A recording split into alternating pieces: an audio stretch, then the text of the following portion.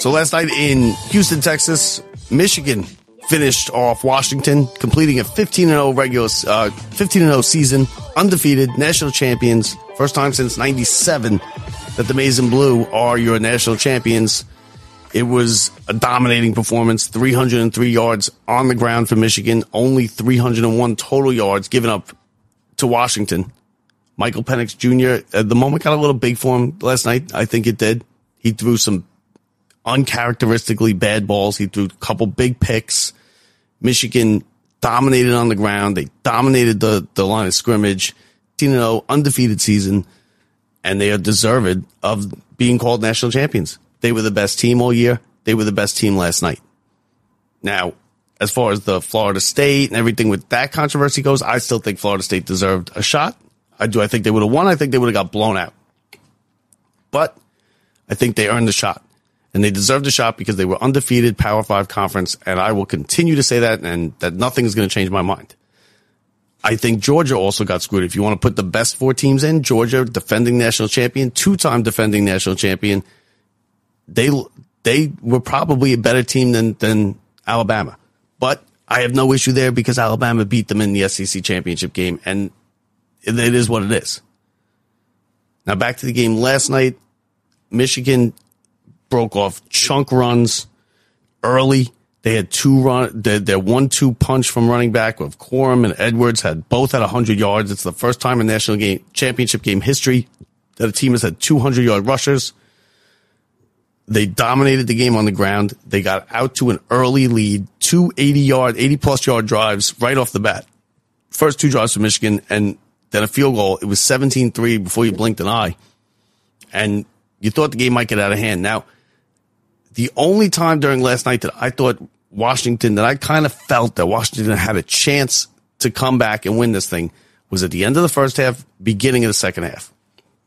They scored at the end of the first half to make it 20-13. They got within a touchdown. They got the ball. They were getting the ball out of halftime. So you thought, okay, good. Now maybe they could get a drive going, tie this thing up, and we start anew at 20-20. First play from scrimmage out of halftime in the second half. Penix Jr. threw a pick. And from that moment on, I never got the feeling, even though Washington cut it to a touchdown deficit, I never got the feeling that Washington was going to win this game or that they could come back. Michigan beat up the Washington quarterback all night. Every time he dropped back, he got hit. Every time. He left the field bruised and battered, holding his ribs. I think the moment might have got a little too big for Penix Jr. as well. He missed some wide open receivers in that first half. He had a couple he missed a couple touchdowns. So the game could have changed. It could have been different. J.J. McCarthy from Michigan, I told you he wasn't a great quarterback. He didn't need to be a great quarterback last night. When you run for 303 yards, you don't need your quarterback to be great. You just need him to not turn the ball over, don't throw it to the other team, and you're probably going to win.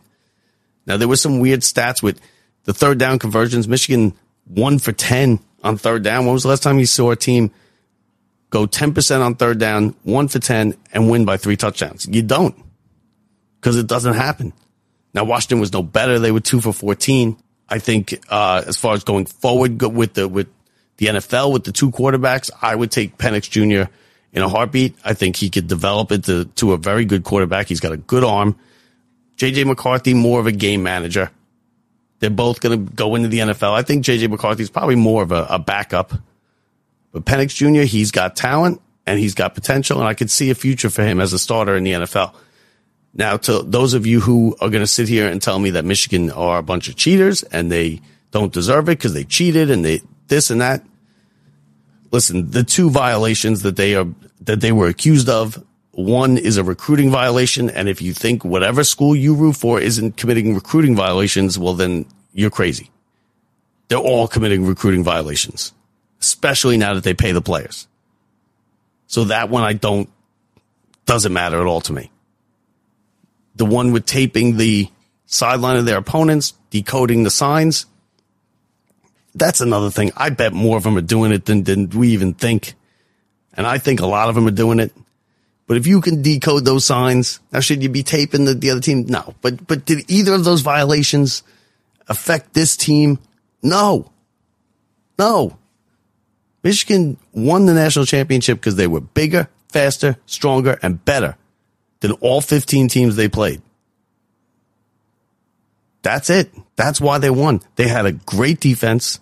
They had a big-time running game with 2 running backs. Both could dominate, take over a game, and they won. Ever since the one drive at late in the Ohio State game, Michigan never looked back. They stuck it in the end zone. They never looked back. They beat Ohio State. Then they shut out Iowa. Then they beat Alabama. And then last night they dominated Washington. And they are your national champions, and well-deserved. There is no asterisk. Not for me, at least. Not for me. So that puts a bookend on the college football season. Next year, it's a whole new system. Whole new system. 12 teams make it in. 2 super conferences, SEC and the Big Ten.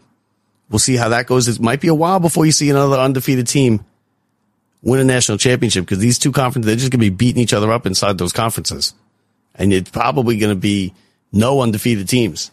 So we'll see how that goes. We probably won't have the Florida State argument as much, but we're still going to have arguments, because whoever the 13th team is, someone's going to think they deserve to get in, and they're going to argue it. Someone's going to argue right back that they didn't deserve to get in.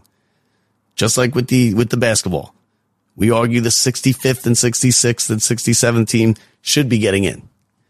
So the arguments will never end until you let everybody in.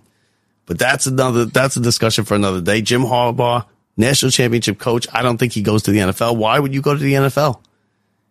He's a god there now. He's a national championship coach. He runs everything. He has say over everything in that program. He's not going to get that in the NFL. And he's already done the NFL thing. Let his brother do the NFL thing. So now the only question left is, will we have a Harbaugh Super Bowl winning head coach and a Harbaugh national championship winning head coach in the same season from the same family? We'll see. Only time will tell. So that does it for college football 2023-2024. The Michigan Wolverines, your national champions.